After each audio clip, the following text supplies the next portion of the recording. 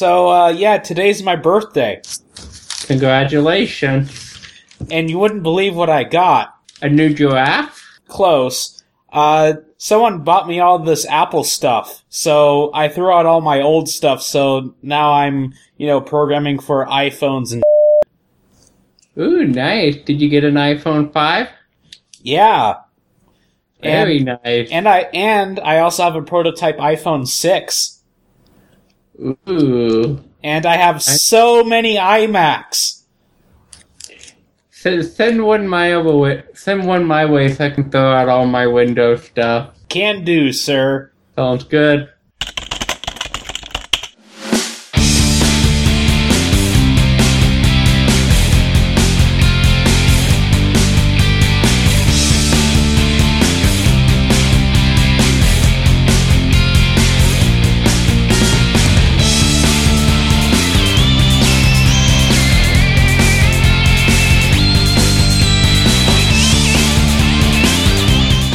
This is Apple Structure, Episode 20, Pittsburgh Hipster, for April 1st, 2013, with host Christopher Thompson and guest Andrew Bailey, and now with blinking lights around it.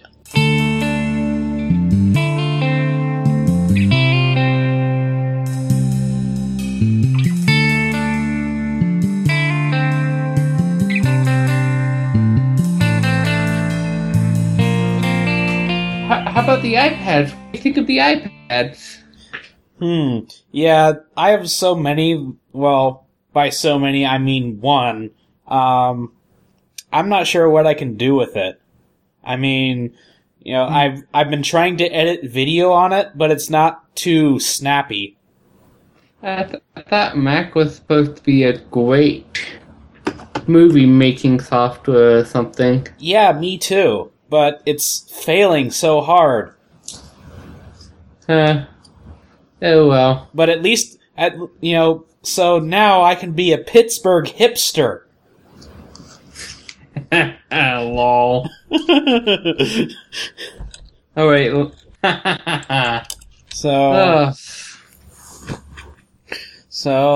Yeah, how old are you? I am now 25. Ah, so you're older than me. Congratulations. So, thank you. So incidentally, yesterday being Easter, I went out to eat with the pastor and his family and a few other people. This is just to fulfill our obligation to our nickname here. To this one restaurant that's really expensive, but it was really good. So we were just sitting around there, and the table has these cooking, it's essentially a stove on the table, and you dip your stuff down into boiling water and leave it there for a few minutes so it gets cooked. So, and for appetizers was a cheese fondue. Man, that stuff was great. Huh, interesting. So, and, let's see, I forget we were laughing, but what we, oh crap. I'm getting griefed by Mom, hang on. Alright. Actually, not Mom, that's my brother. Okay. He can leave a Wait, message. you have a brother? Yes, lo and behold, I do have one brother. Oh, cool. Yeah, I didn't know about him either. So it was just that, every September I had to go over to Columbus and move this guy's stuff. He seemed to be sort of family or something, but, and then Mom would say, put your arm around him so we can take a picture. And he'd always yell at me, "Don't touch me!" Interesting. So anyway, with my new iPhone, maybe I can go up to the top of a pyramid and take some pictures. That would be possible. Yes, it would. So, apparently, a few Russians went to Cairo and climbed the pyramids. They had to like sneak around a little bit because like there's guards and stuff. But I hear that like if you can bribe the guards, which is apparently pretty easy, you can like climb the pyramids for a little bit. Yeah, well, I'm pretty sure, because come on, what are they going to do to the pyramid? Well, apparently... Carve your name in it like everybody else does? Well, apparently, like, the limestone they're made out of is kind of brittle by this point. Oh. So... But, I mean, they're pretty sturdy from the looks of it. I mean, you know... They're made out of stone and they have stood there for thousands of years, so... Correct. Yep. So, yeah, it sounds like the step pyramid does look a little bit brittle. Yeah. On picture number 7. Yep. So, that's interesting to look at. Mm-hmm. So, what about this Planet Explorer? Ah, yes. If you remember last week, I did a Kickstarter on Planet Explorers, and well, I didn't give it the attention it deserved because, man, I gotta say, what an epically awesome game after playing the Alpha 5.51. I'll sum it into a few words. Spore meets Minecraft meets Monster Hunter. Yep. A lot of the monsters look like they came from Spore. You have the building capabilities and the mining of the environment from Minecraft. And then it's a great exploration game where you go around killing monsters so you can get ingredients so you can up your armor and stuff, which is just like Monster Hunter. So, fantastic game. And then we have a new Kickstarter, Consortium. This one includes, its music is done by Jeremy Soule. Which is our favorite composer. Correct. And if you may not have read from his Kickstarter, he has been ranked number 5. Yep. In UK. Out of, like, composers of all time. Correct. So this consortium looks like it's kind of an interesting concept. It's you as a player going into a parallel world, taking over somebody else known as Bishop 6. And you can actually, like some of the stuff you say in the game, can refer to yourself that you are, in fact, taking over somebody else. It's very, very interesting, but it seems like you control a plane of highly super classified stuff. Think Eureka on a plane, or XCOM on a plane. What about snakes on a plane? No. You do have bad guys, but you get to shoot them, or you can incapacitate them, so you can actually go the entire game without killing a single person. Well, that's sounds pretty cool. Yep. Enemies also seem to react more to depending on what you're doing, so if you're a stone killer, they might flee.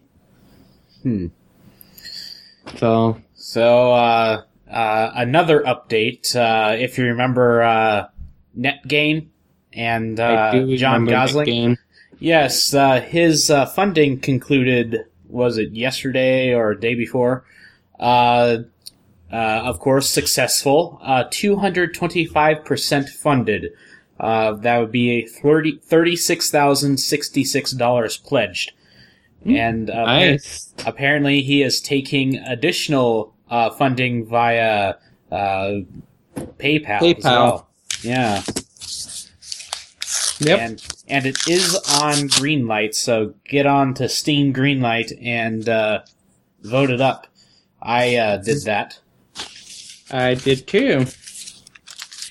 Well, according to him, the first prototype will be out in November. No, not November. I think it's June. June. Yeah. I want to contact them and see if it can get released earlier. Because, man, I'm going on vacation right at the end of May.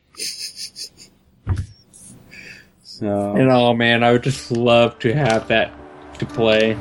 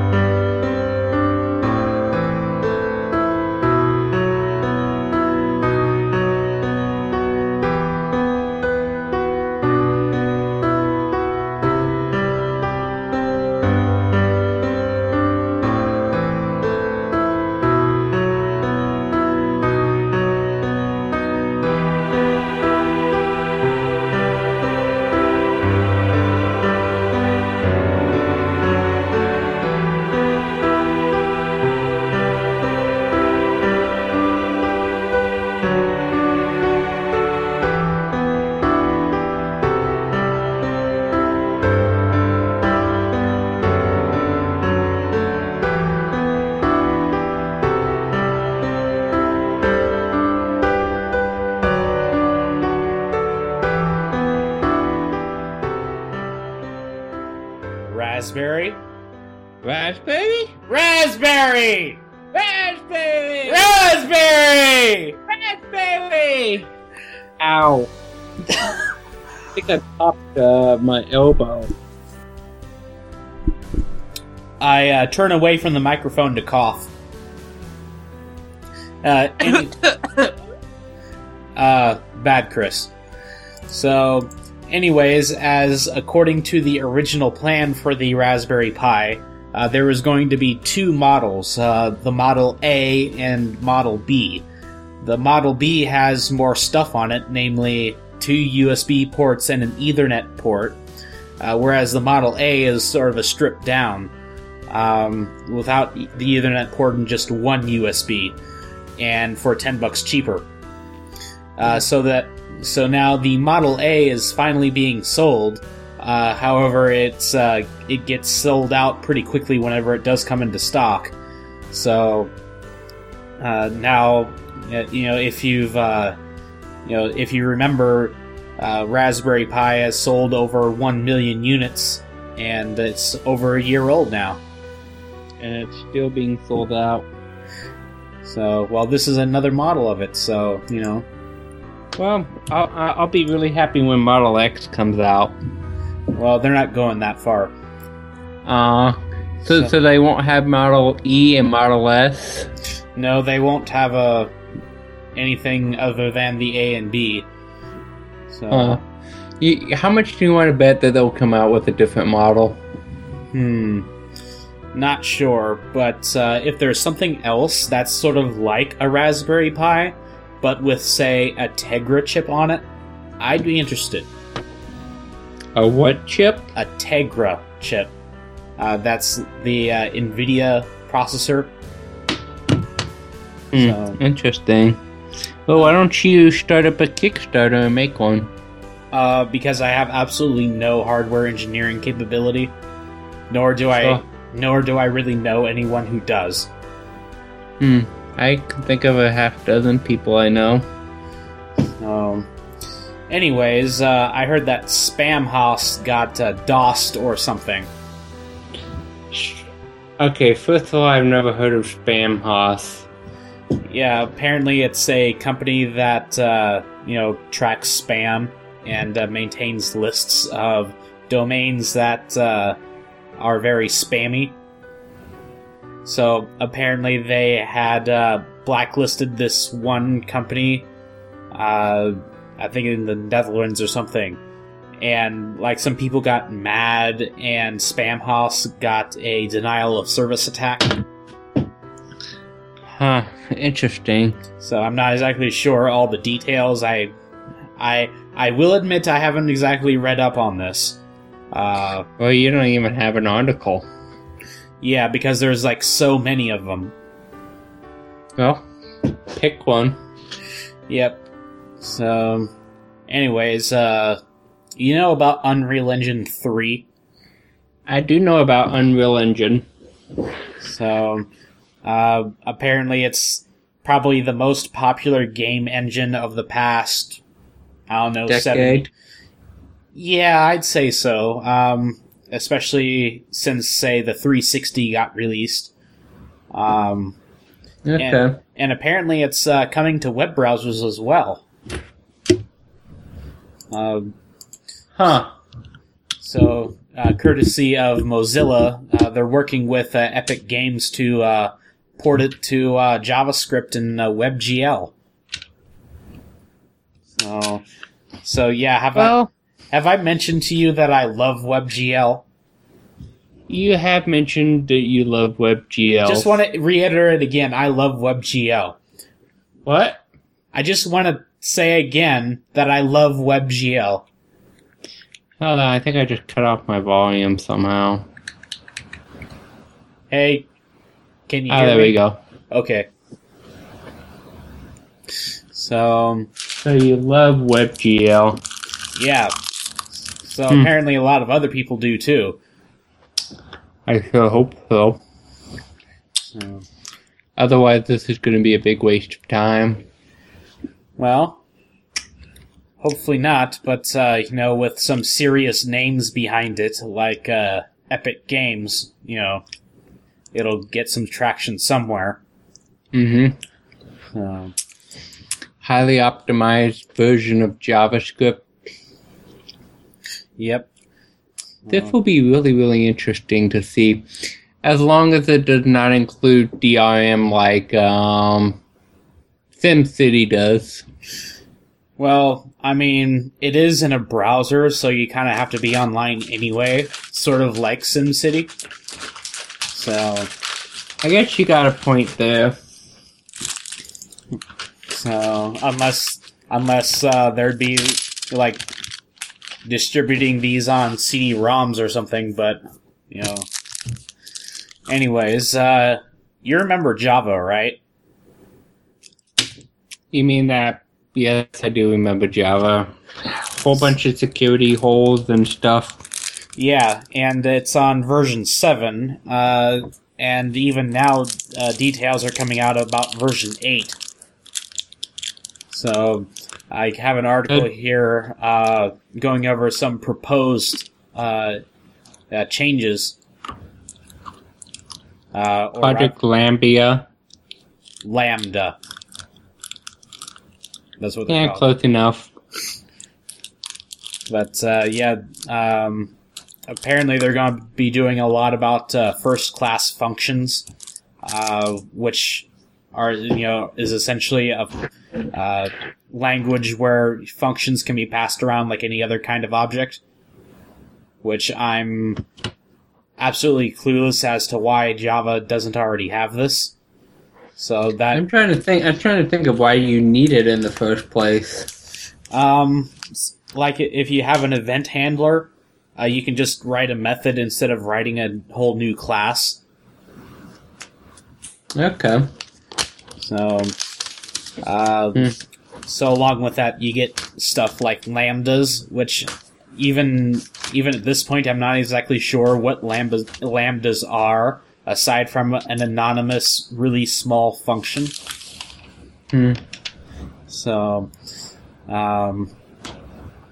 there's plenty of other classes and features going to be, or rather proposed to be added So, again, these are proposed changes. They're not exactly set in stone or anything. Okay. So, well, and looks like you have some more learning to do. So, Ryan mentions that the syntax for the lambdas is very foreign, and I agree. And it'd also be nice to have generator functions. Although it's kind of possible to do this sort of same thing right now by implementing iterable and iterator. Did you hear that Gabe Newell is Microsoft's next CEO? Really? Microsoft bought Valve. Oh yeah, I totally remember that. I just went on one of my favorite gaming news sites and read about this. Uh-huh. So, what do you think that it will entail for the industry? You can either go a disaster, or B, a very successful thing because, well, Microsoft makes all of its products through not the operating system, but all the add-ons. Right. So with this Valve, namely Steam, it can corner the market yet again on software distribution. Well, you might want to watch out for stuff going on in Europe, because apparently Europe just hates Microsoft. Yeah, I don't blame them. I mean, can you really imagine a gaming ballot when you fire up your new computer? A gaming what? A gaming ballot.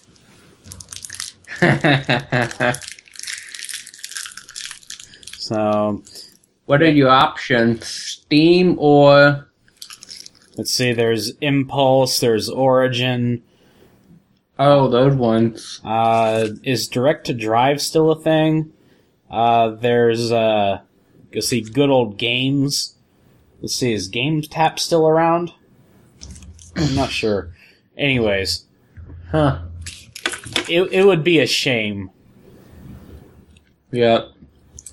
Well, be on the lookout for the new Steam logo here in the next couple days. Or the new CEO.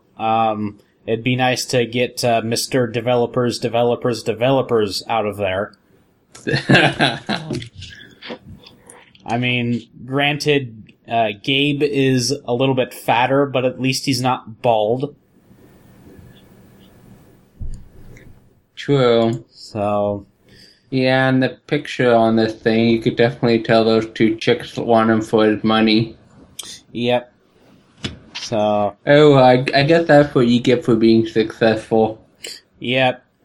So, I wonder what will happen with Steam on Linux.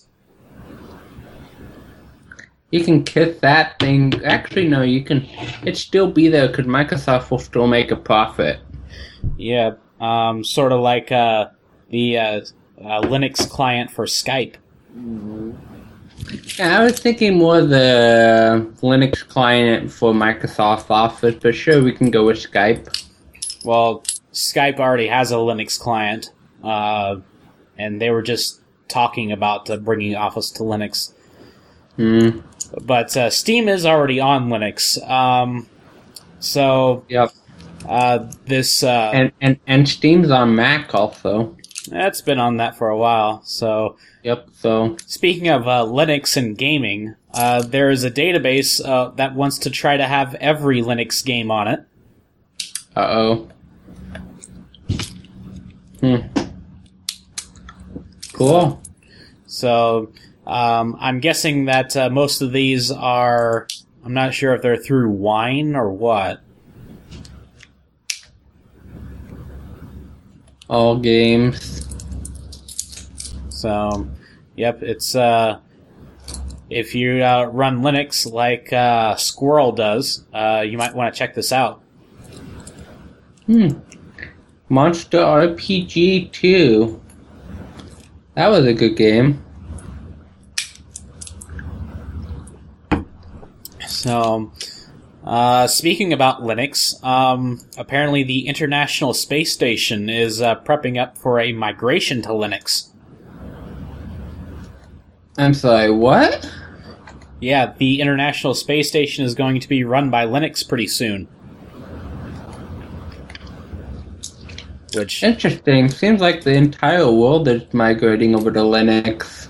Yeah, I'm actually surprised that the ISS is not already powered by Linux, but this is good news. So up until now, it seems like it was running with Windows.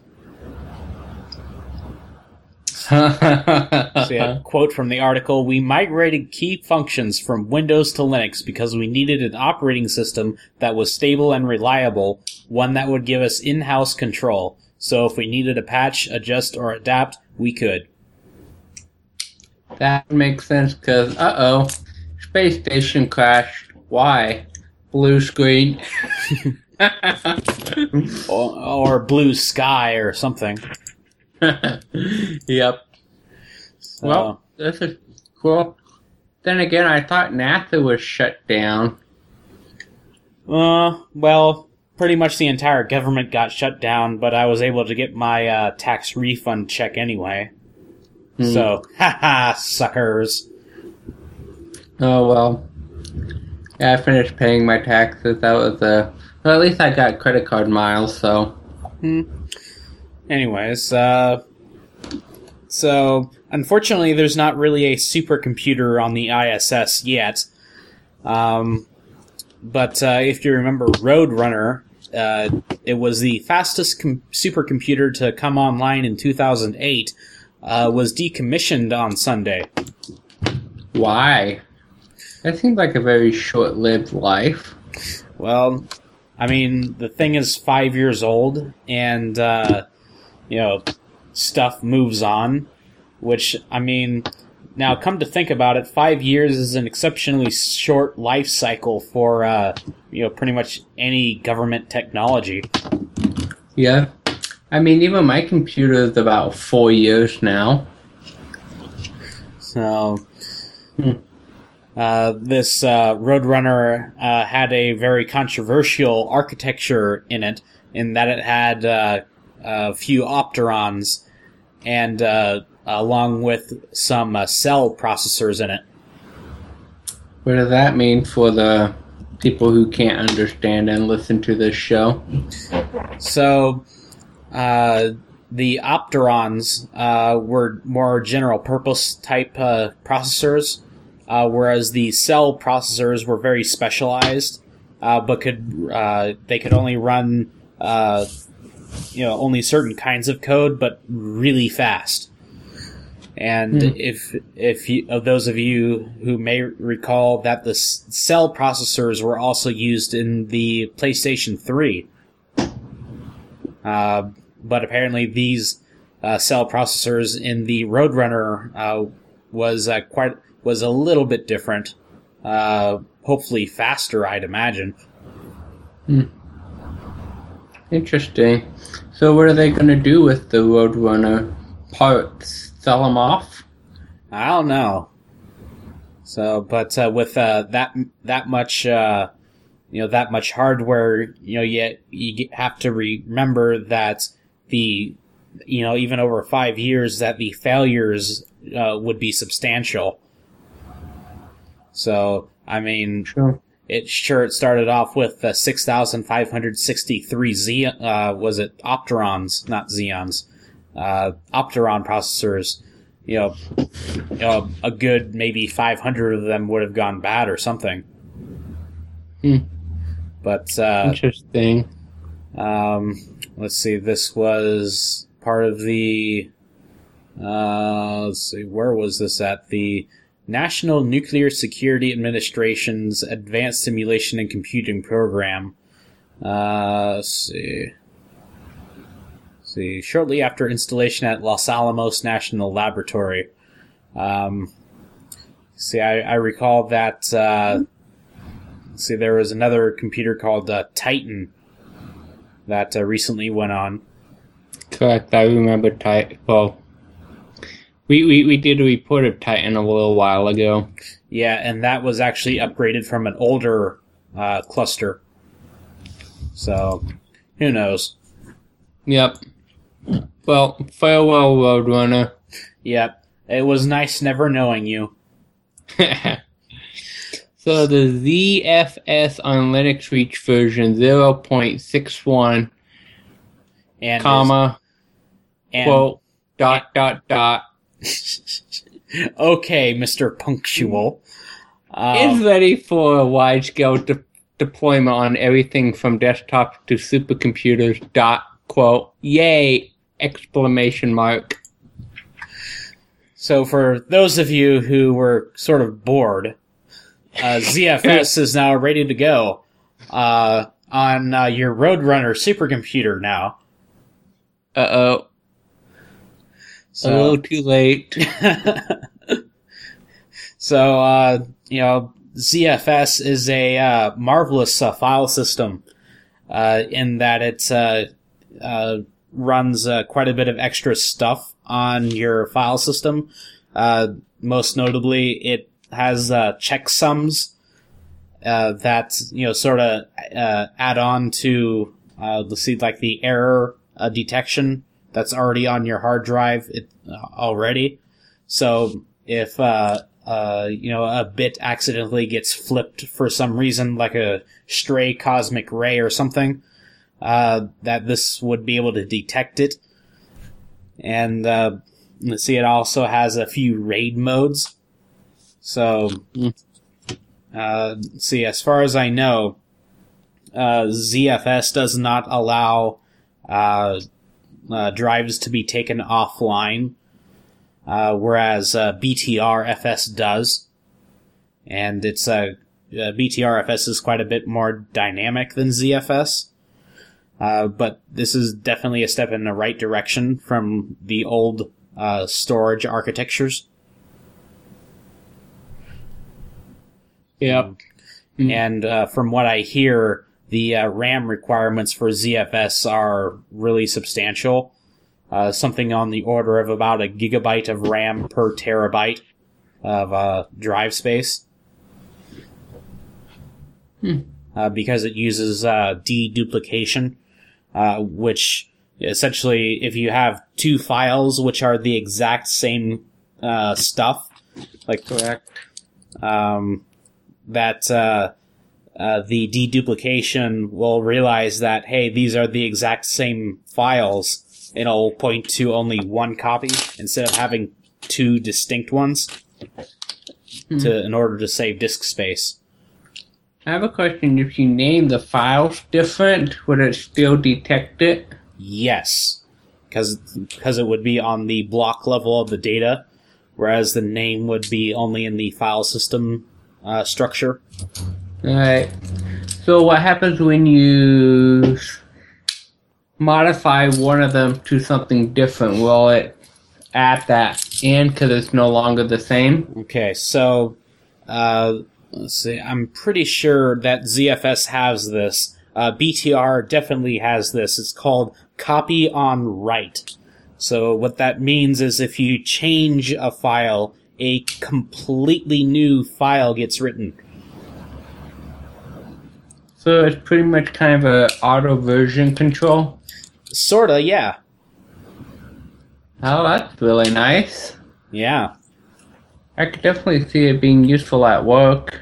So now you have a use for only using about, say, now you have a use for the 80% free drive space. Well, I'm still trying to fill up my 3 terabyte hard drive. Oh, I thought you had that much porn already. Oh, no. Those are all gone. I have... Let's see, how much free space do I have? Yeah, you can keep rambling on and let me calculate this. So, your code might work, but it might still suck too. I'm pretty sure that you can attest to this as well as I can. that even though code works, it still kind of sucks. Yep. So, let's see, who is this? Andy Patrizio sort of goes over the source code from Doom 3, Quake 4, and like all the other id engines, and admiring the quality that is there compared to, well, pretty much everything else. One thing that he points to is the coding style document that serves as a guide for John Carmack and those who work for him. Especially in the variable naming and the type naming. Variable namings and type namings are extremely important. I will attest to that, because I deal with those on a daily basis. So, let's see.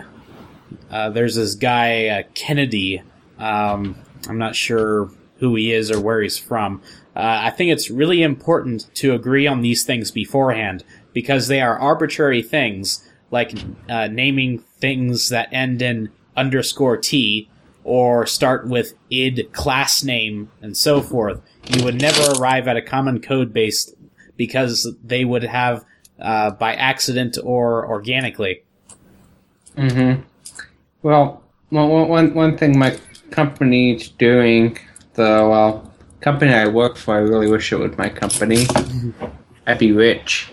But one of the things they're starting to do is standard coding, naming convention, database convention, table conventions. Everything is starting to be standardized. And it has to go through code review also. Yeah, that's a good idea. Yeah. So, because it's really hard if in one table you got ID, in another table you got table name _ID, and another table you got ID, table name, no underscores. It just gets a mess. Yeah, and I'm not sure if it's like this over in the Microsoft world or not, but working with a lot of Oracle databases, that a lot of Oracle administrators like to have column names that do not have vowels.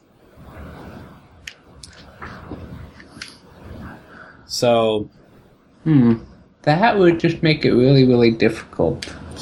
It does. See, when I arrived at my last job, they actually included vowels in their table names and column names, and it was really nice to be able to easily read and not have to guess what that column was for. Okay. Well, on another news, I'm only using 715 gigabytes out of 3 terabytes. How nice. Yep. And 1/7 of that is dedicated to games. So, now that you realize that your code sucks, you ask what makes beautiful software. And this is not just from a coding side, but more from a user standpoint. And it's basically 3 things: integrity, usability, and innovation.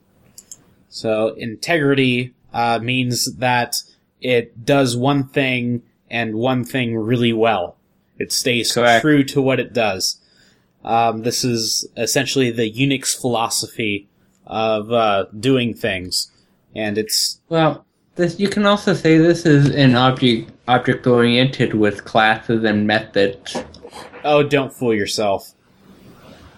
I'm not fooling myself.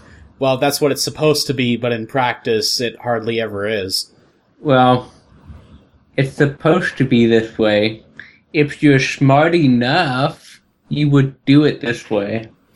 So, for example, the connection class. The connection class? That's in the next few ones. Yeah, I think that is. So, integrity, you got usability. That's pretty obvious.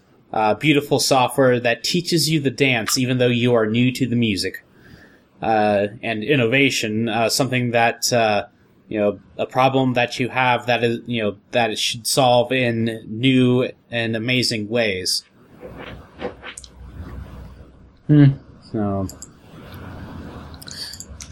So, speaking of new and amazing things, have you heard about HTML5?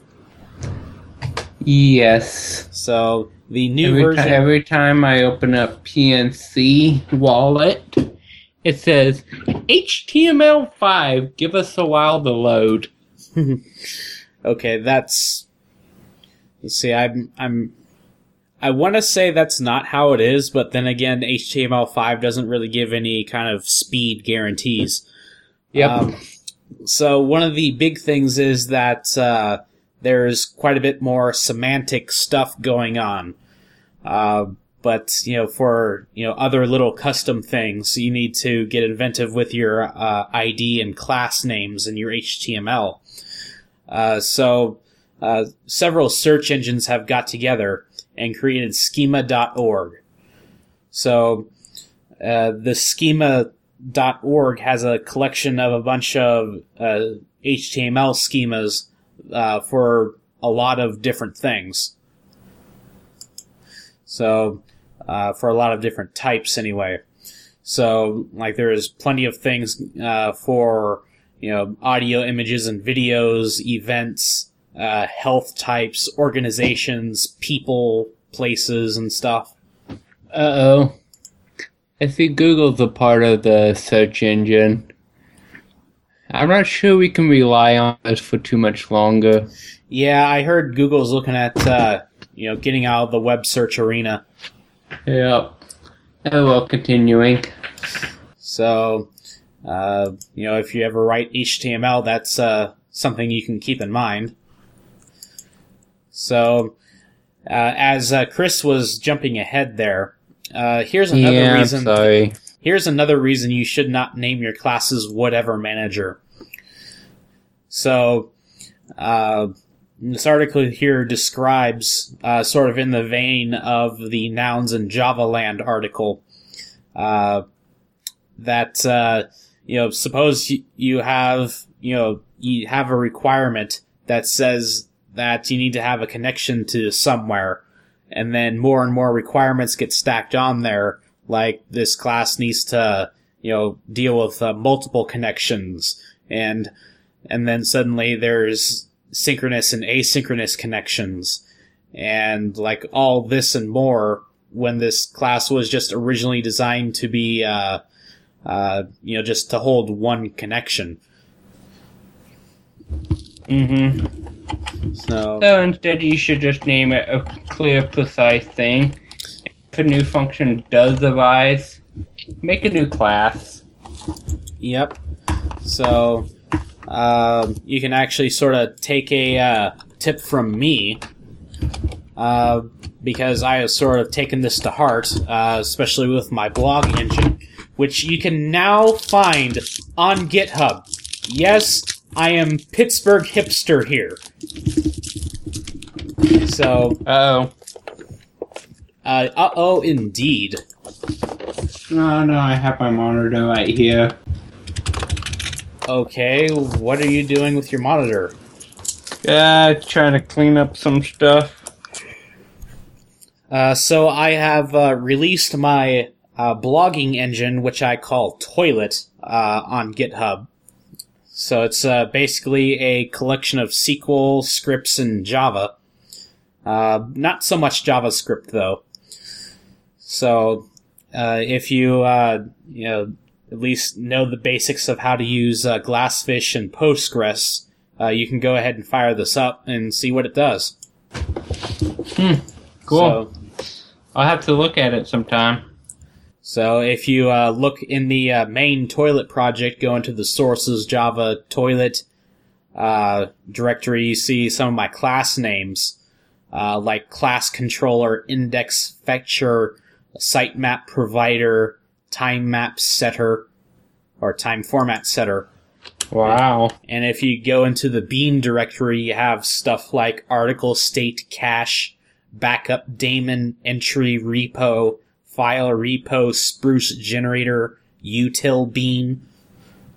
Although that util bean is sort of generic, but that's sort of where all the junk goes that I can't place anywhere else. Well, I have a particular project I worked on at Office, and man, I gotta say, everything looks horrible. Class Step 1, Class Step 2, Class Step 3, Class Step 3A, for additional requirement upon Class 3, Class 4, Class 5, Class 6. Class A. That's definitely a code smell there. Yep. But nobody else would be reading my code, and it would just be deploy once, never ever update again. So, in our continuing crusade against very bad passwords, someone over at the security... When did we start a crusade? I wasn't aware we'd be fighting assassins. Oh, we aren't talking about assassins here. We're talking about absurd password length stuff. Ah, okay. Remember that one time I went to Progressive? Yes, that's why I thought your car insurance came from somewhere else other than AAA. So, yes, I do remember. So, anyways, over at IT Security Stack Exchange, someone asks, what technical reasons are there to have low maximum password lengths, like 8 characters?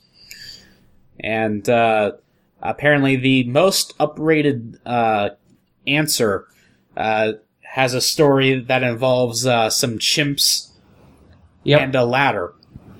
And, oddly enough, my boss uses this exact analogy anytime we say that's how it's been done before. So, I'm going to go ahead and read this. Go for it. So, there's 5 chimpanzees in a big cage. And there's some bananas hung from the roof of the cage. The chimps also have a stepladder in the cage, but there's also a proximity detector on the bananas. So when a chimp goes near a banana, water hoses are triggered and the whole cage is thoroughly soaked. So a chimp does this and everything gets soaked, and the chimps learn that the bananas and the stepladder are best to be ignored. So, over time, a chimp gets swapped out. The noob doesn't know anything about the hoses or the water. He just sees bananas and a stepladder. So, being smart, he realizes that if he climbs a stepladder, he can get to the bananas, which he grabs a stepladder, and the other 4 chimps jump on him and start to beat him up. So he learns to ignore the stepladder. So over time, this process happens, a few times, such that all of the chimps are swapped out for new ones. So after a while, you have 5 chimps who are ready to punch any other chimp who touches the stepladder, but none of them know why. So at this point, none of them know why, and all of them are dry. So, yep. So the thinking about that goes, originally some guy somewhere working on an old Unix system from the previous century used the old DES-based crypt, which is a password hashing function derived from the DES block cipher. In that hashing function, only the first 8 characters of the input are used, and even then only the lower 7 bits of each character. Everything else is ignored. That's the banana, and the internet is full of chimps. There's kind of a similar kind of thing that goes on in my, kind of saying in my family, more of a joke. So, actually not, scratch that. I sort of I don't liked wanna- where that was going. Huh? I sort of liked where that was going, though. All right, fine. I'll tell it. So, there was this tradition that whenever you cook a ham, you cut the end off before you put it in the oven. Oh, yeah, I know about this. So I told you. I think I heard it from somewhere else. All right. So, anyways, this one daughter decided to question why. So she asked her mom, and her mom said, "Well, that's the way my mom always done it." So she asked her grandmother, and her grandmother said, "Well, that's the way my mother always did it." So she asked her great grandmother, and her great grandmother said, "I cut off the end of the ham so it would fit in the oven." I think it only went back one generation just to the grandma, and she said the pan was too small. The pan is too small, but either way, question tradition and question everything that has always been done that way. Yep. That's actually what I'm really doing at work a lot nowadays, changing everything so it's more effective. So, I guess the prophecy is fulfilled. And as we had predicted only a few episodes ago, Google is finally closing YouTube. Can you believe it? Yes, I can. We are so totally right on that. Yep, So, man. and good thing too, because it sucked so much on FiOS. Uh-huh. That's like the worst thing. There's so many other hundreds of better sites to go to. Yes. So, instead, Google Maps now has a treasure map mode. Oh. You know, I gotta say, I tried this yesterday, and man, did I find a lot of gold. Yeah. It's definitely a interesting thing here. Correct. So check that out. So, and also, Google has announced the Google Nose beta. So, apparently Google has figured out how to intercept photons with, like, stuff in your keyboard to produce smell. Huh, interesting. And apparently the demo smell, the reference smell is wet dog. I didn't get much out of that, though. I got more out of the horse manure. So, Cause I don't know how to... Huh. scratch and sniff books. Man, I remember scratch and sniff stickers. I remember the scratch and sniff stickers. The books at the library were always dead. But they Yeah. smelled like something they shouldn't have. We'll leave it to your imaginations to figure that one out. Yep. So, hey, there's other things that they can stop supporting in a week or so. Yep. So, You know, I wonder when Google is going to stop supporting Google. no, Google will always be Google. They'll just, find new things to make and destroy. Yep. I still have to find a replacement for Google Reader. So, let's see, moving on into other news. Yep. Again, back to the Security Stack Exchange. Writing your own password hashing is good. Well, he asks, is my developer's homebrew password security right or wrong, and why? So, he asks, he presents this, this function here.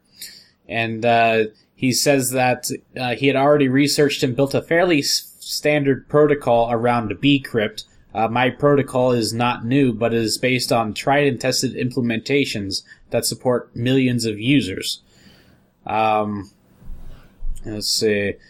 That's apparently what the developer underneath of him insists on using a homebrew script for hashing passwords. So apparently it just uses a little bit of MD5 and a little bit of SHA-1. The accepted answer says, Dave, you are not a cryptographer. Stop it. This method offers no real resistance against brute force attacks and gives a false impression of, quote, complicated, unquote, security. In reality, you're doing little more than an SSHA-1 over the MD5 of the password plus assault. With a possibly broken and overly complicated hash, you seem to be under the illusion that complicated code gives better security, but it does not. So, stick to tried and true and tested key derivation algorithms like PBKDF2 or bcrypt, which have undergone years of in-depth analysis and scrutiny from a wide range of professional and hobbyist cryptographers. With all of these cryptic passwords and stuff, I wonder if I just store my password unencrypted, if it will just blow people's mind because they can't figure out the encryption. No, the first thing they're going to do is try the plain text. Fun. So, and, I gotta come out and come clean about this in that, since I released my code on GitHub, that, I was like, okay, I need to go through this and sort of do an audit, that I discovered I was storing sort of passwords in plain text. Now, granted, shame on you. Granted, I didn't, call this thing a password. It didn't have a username associated with it, nor did I have blinking lights around it. So I went ahead and did a scrypt on it. So, and I actually have those in the SQL script there on the GitHub that I have. You can see some scrypt hashes in there. Interesting. So I have two lists of whenever you do systems administrator type jobs on Linux machines, that is. Here's a few lists that might help you out. Simple commands that are quite useful. So can you tell me about this programming language index? Absolutely. Oh yeah, I was just looking at So, Programming Language Index is a list of all programming languages and where they stand in ranking of, I would assume, usability or how many people are using it. It seems like this is rated on actual real usage, like actual popularity. Okay. So, well, Java is number one.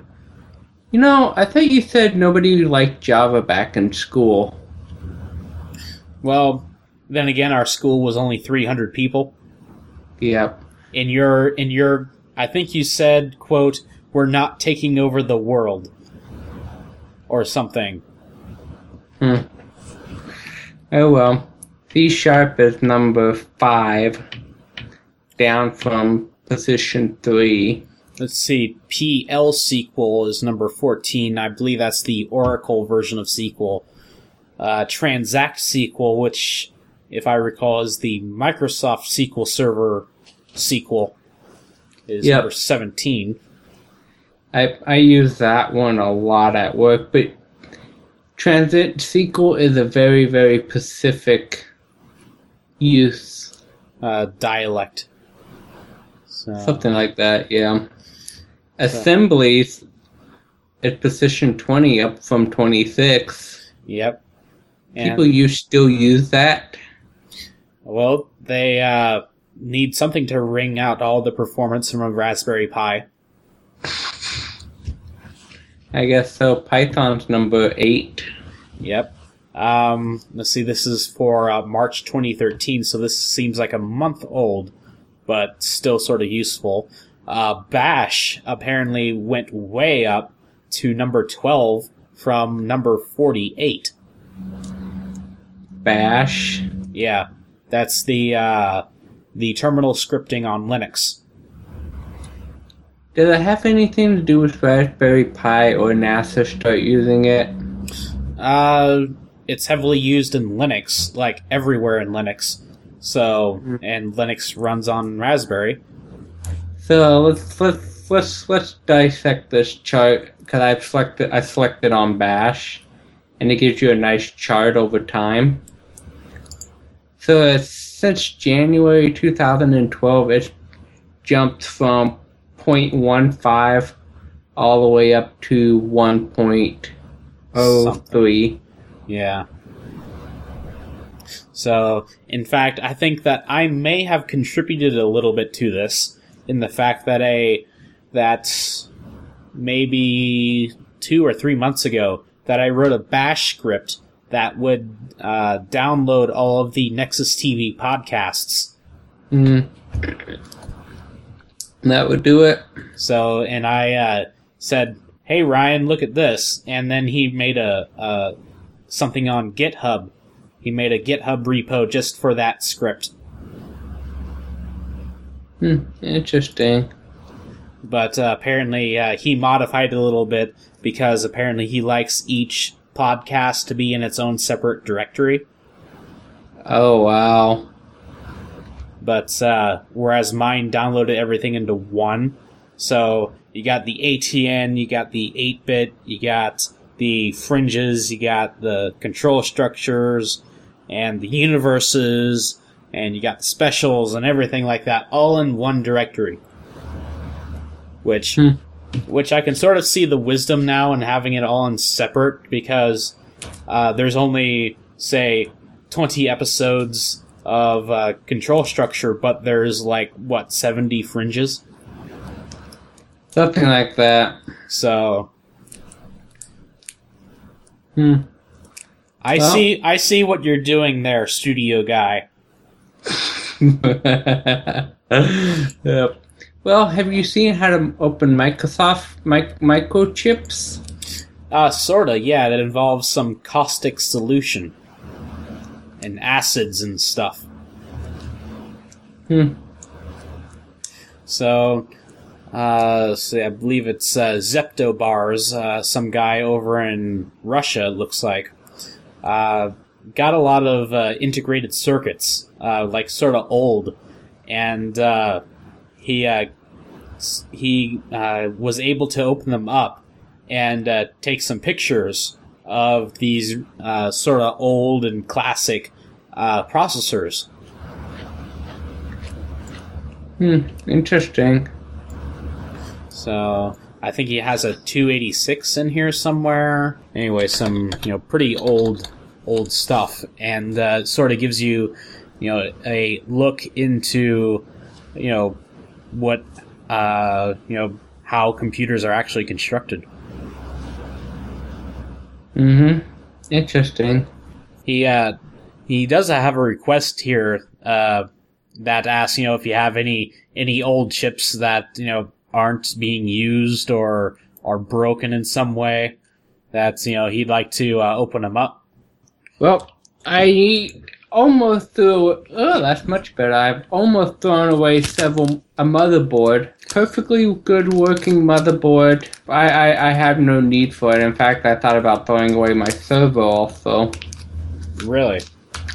Yeah, because quite frankly, I'm never ever going to use them.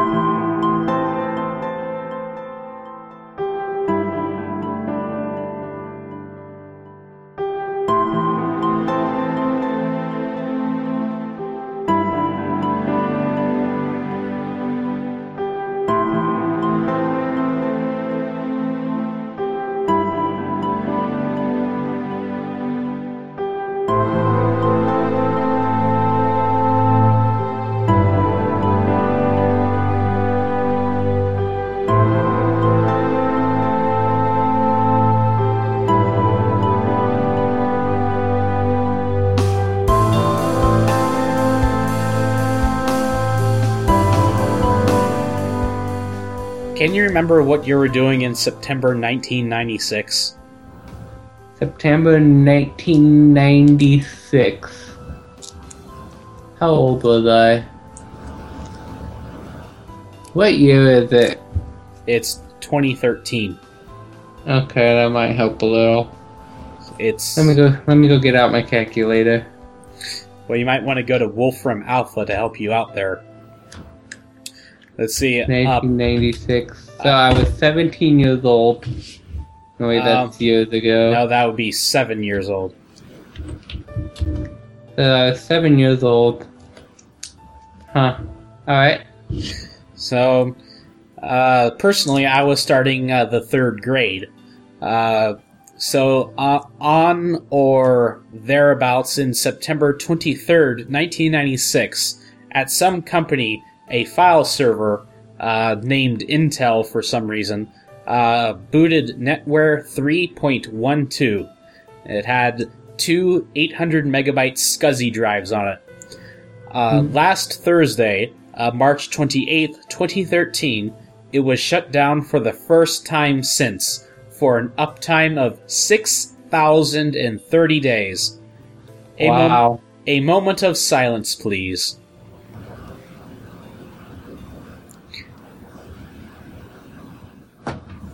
So, this Ars Technica forum member apparently did this.